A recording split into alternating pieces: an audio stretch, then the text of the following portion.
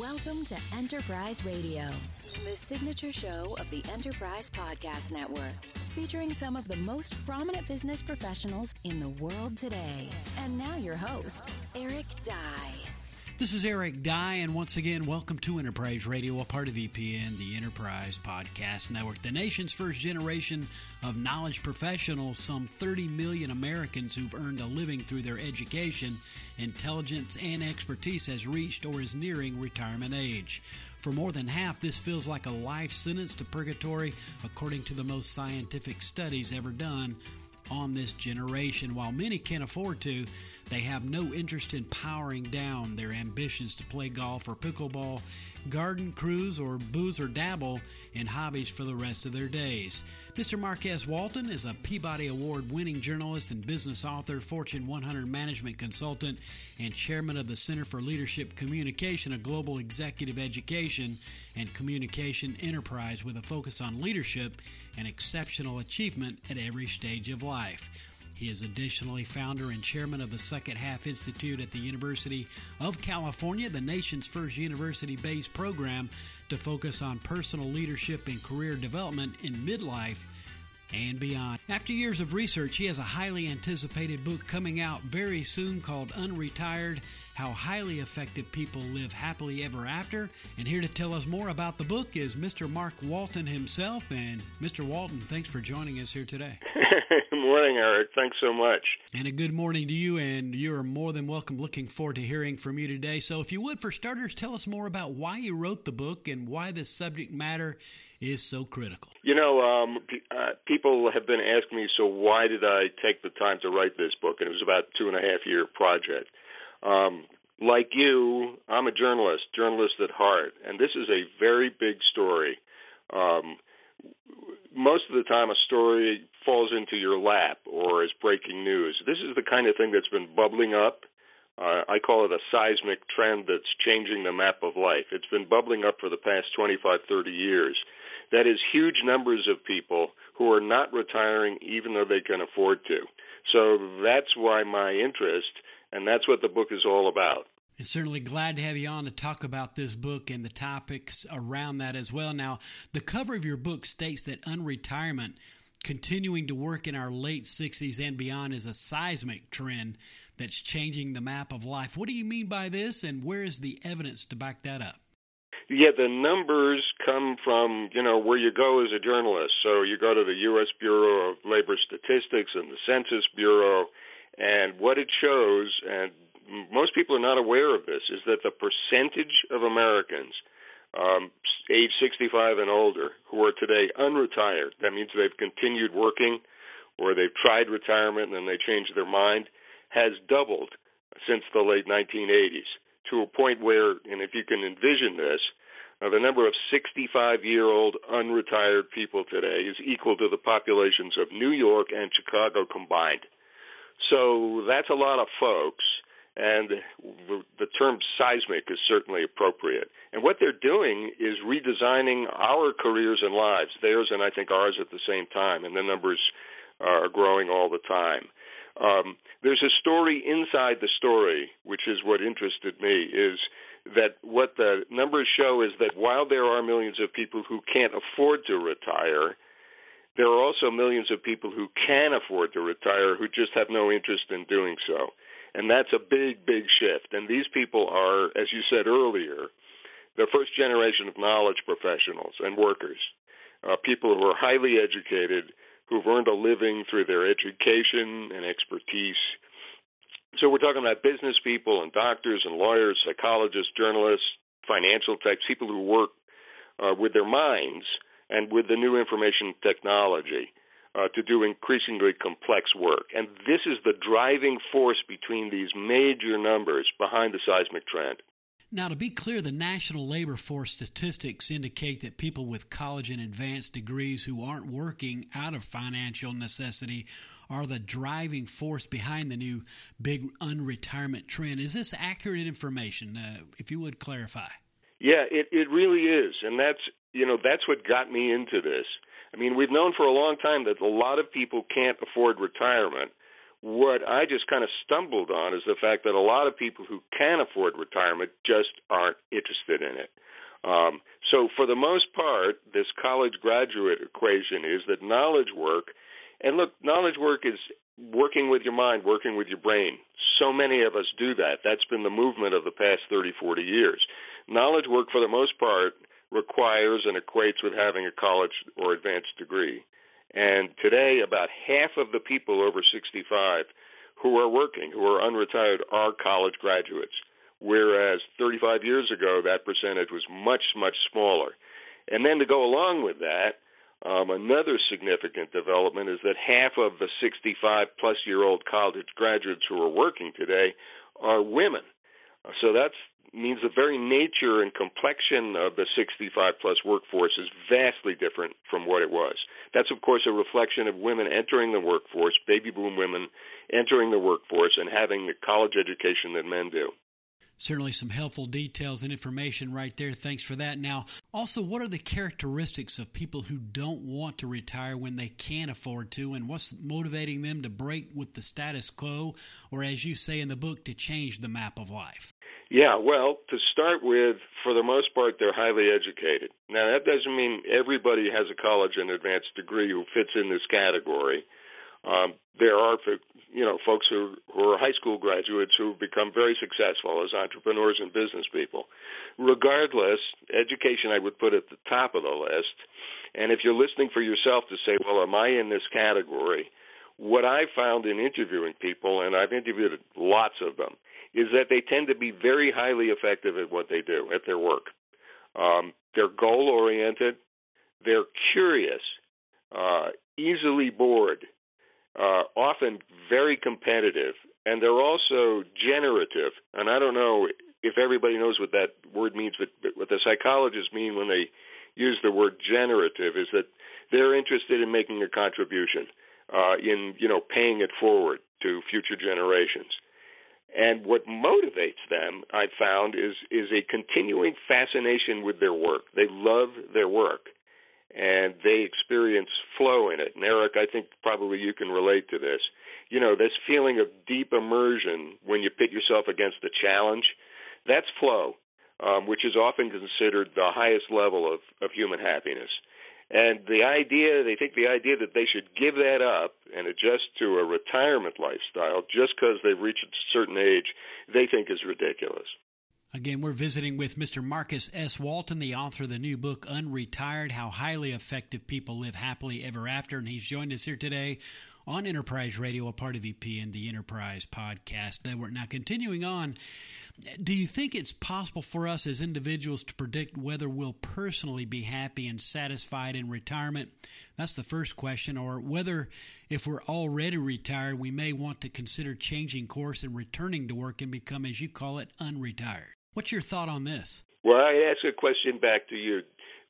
What do you think about for yourself? Have you ever thought about retiring or not retiring? Have you given it any thought? I actually have given it thought, and I like the idea of continuing to work as long as I can. Yeah. I've actually seen personally too many people that go into retirement and bottom out, and it just doesn't turn out so well. Yeah. Somebody ought to write a book about this, right? I hear you on that, and I think someone has, and we do appreciate it. And, here's the thing that's fascinating. You have to dig into the studies on this stuff, but there are what are called psychosocial research studies on adjustment to retirement. And what they show is, the most definitive of them, is that more than half of people who try to retire fail at it. They flunk retirement. So I think as people think about, what's right for them, that can be a useful statistic. You're in good company if you're not somebody who's interested in retirement. And the reasons are really clear. It's hard to see yourself in the future. People tend to look at retirement as though it's a continuation of life before, but it's a very different animal. And there are losses. A big one for most people who are highly effective, highly accomplished people is personal identity. I mean, without our work, we don't see ourselves as the person we used to be. And if you've spent decades becoming that person and now you're, I'll call it a has-been, that can be very painful. You also lose a sense of daily structure. So I've lived in retirement communities, and I love everybody, but I notice that a lot of people don't know what day it is. And some of them like it at the beginning of retirement, and then a couple of months later it drives them nuts. There's just no daily structure in most retirement lifestyles. The other thing that people lose is friends and social network. And, you're told by all the retirement books and by the retirement industry that you can replace that, but you can't. If you worked for 30, 40 years, a lot of your friends and your social network was built out of what you did, and they're no longer part of your life, so they can't be replaced in the same way. So it's fairly predictable if you look at yourself, and I think if you read the book, I've got 35, 40 profiles of people who have not retired. You may see yourself in them. They may not be exactly like you. They may not have the same careers, but you'll find similar characteristics, I think. Some really good feedback on that. I really do appreciate that, and also most helpful. Now, you also say in the book that the more successful you are or have been in your career, especially financially, the more likely you are to feel like a failure in retirement. And this seems like the opposite of what you might expect, especially the financial aspect. So if you would, give me some examples and explain why this is so. Yeah, and I want to say it came as a shock to me, because I always had this image of, if you make enough money, you're set. But there's an irony to it. There's a twist to it. Sure, here's an example. One of the guys I interviewed in the book was a fellow by the name of Robert Della Montagna, long name, very interesting guy. In his 30s, Robert invented some of the earliest educational software and put it on a PC. And he built a company around that called Eduneering Incorporated, which he, when he was in his 60s, sold to Kaplan Incorporated, which is the giant in education. So he retired a multimillionaire many times over, and he thought it was going to be great. He said, the pressure will be gone. This will be wonderful. I can do whatever I want. It was a complete disaster, Eric. After a couple of months, all the money in the world didn't mean anything to him. And he'd done everything he needed to do in order to make all of that money. The fact that he had worked that hard made things even worse. So let me read you a short quote from Robert. He told me, quote, "I liked winning. I liked the chase and the adventure of being in business and meeting people and having teams around me. But now in retirement, nothing interested me. I got involved in every aspect of running the house, which probably had been my wife's domain before that. I discovered I didn't like fixing things. I got no pleasure from doing yard work. It was like living in, these are his words, in a self-imposed hell." And he's just one example. So, it contrary to the notion that money is going to fill the void when you retire, if you're somebody who's accomplished, if you're somebody who's worked at something you care about all your life, giving up the person you've become can be much more costly than you can imagine.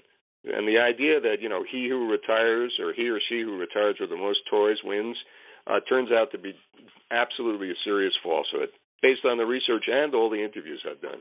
That is certainly one real-life example for sure. Now, also one organization you studied in your research was the Mayo Clinic in Rochester, Minnesota, which is widely considered the number one medical center in the United States, perhaps in the world.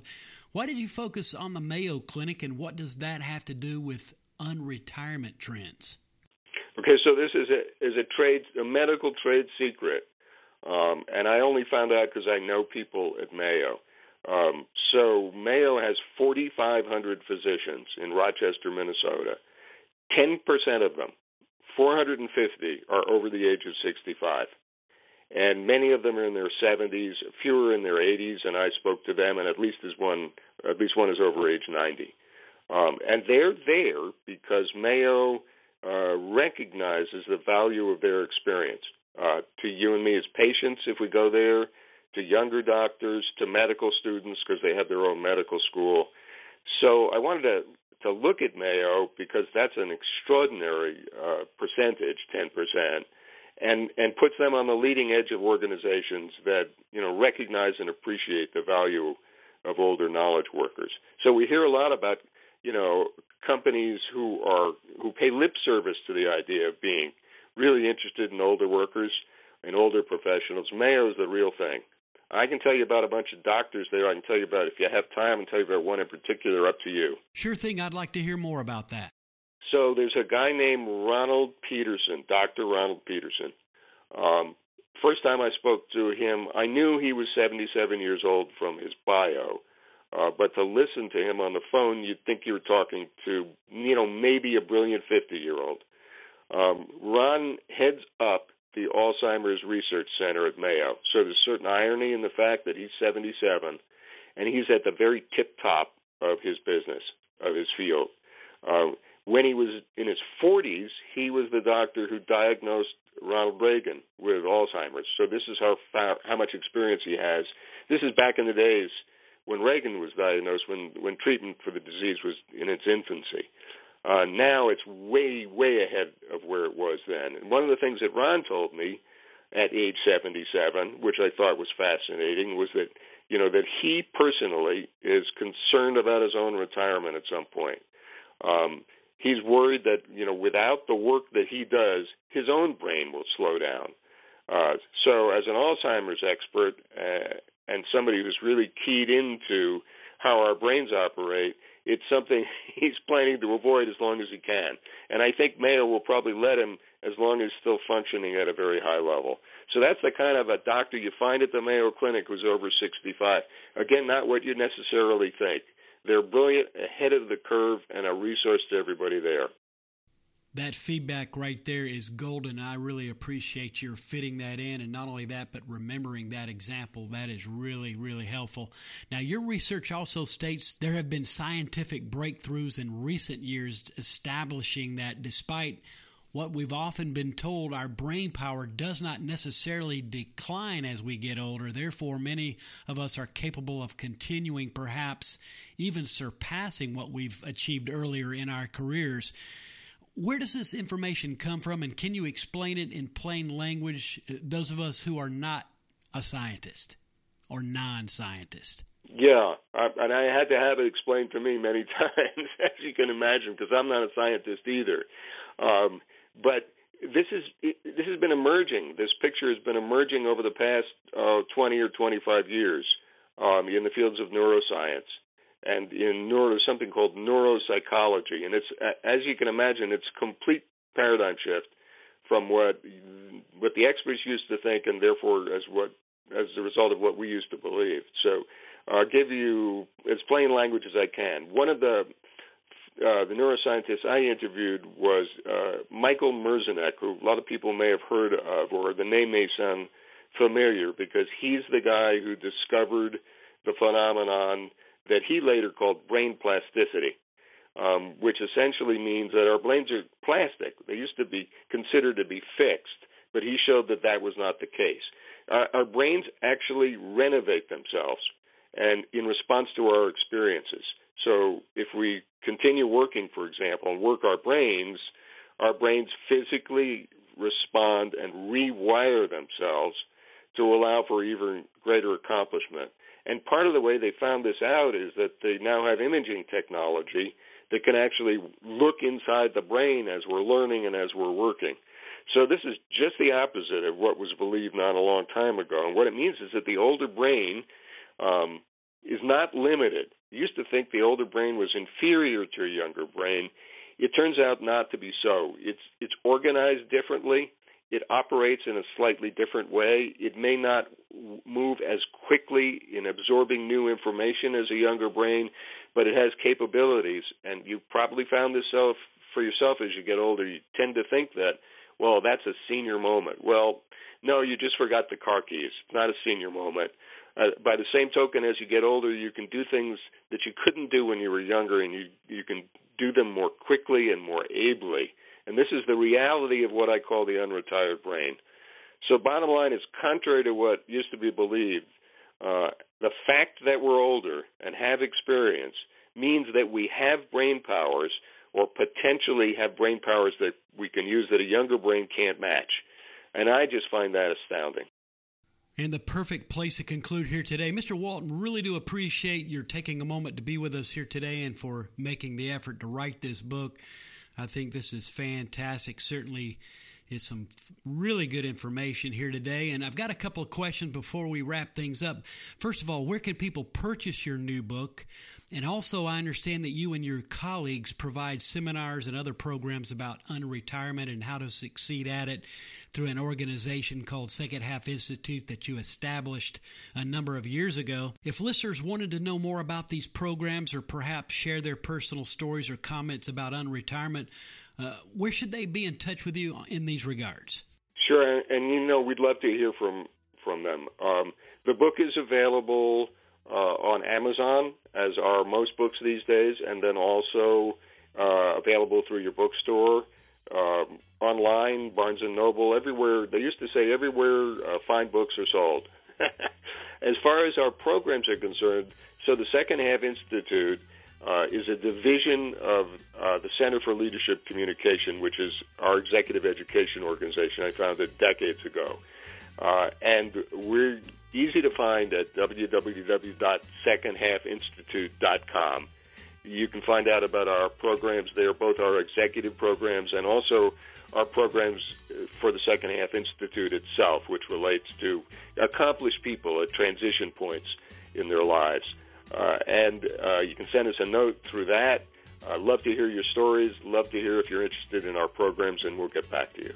And we certainly thank you for that. And listeners, you can draw your attention to the show notes of this broadcast to find all links mentioned as well for your convenience. Again, Mr. Walton, we thank you for joining us here today on Enterprise Radio. Certainly was our pleasure. Eric, a pleasure. Thank you for having me. And you're certainly more than welcome. Again, we've been speaking with Mr. Mark S. Walton, a Peabody Award-winning journalist and business author. His new book is Unretired: How Highly Effective People Live Happily Ever After. And for further details, visit either centerforleadershipcommunication.com or secondhalfinstitute.com. Again, these links can be found within the show notes of this broadcast. And again, this is Eric Dye, and you've been listening to Enterprise Radio, a part of EPN, the Enterprise Podcast Network. Tune into our live location as we are streaming live 24/7 around the world at epodcastnetwork.com/live. You can also find our live stream on iTunes Radio and TuneIn Radio, as well as the TuneIn Radio app for your listening convenience. And as always, we thank you for your support and for tuning in.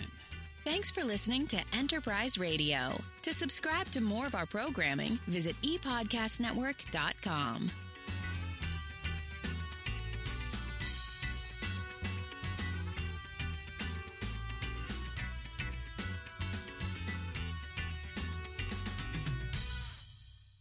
This is the ePodcast Network.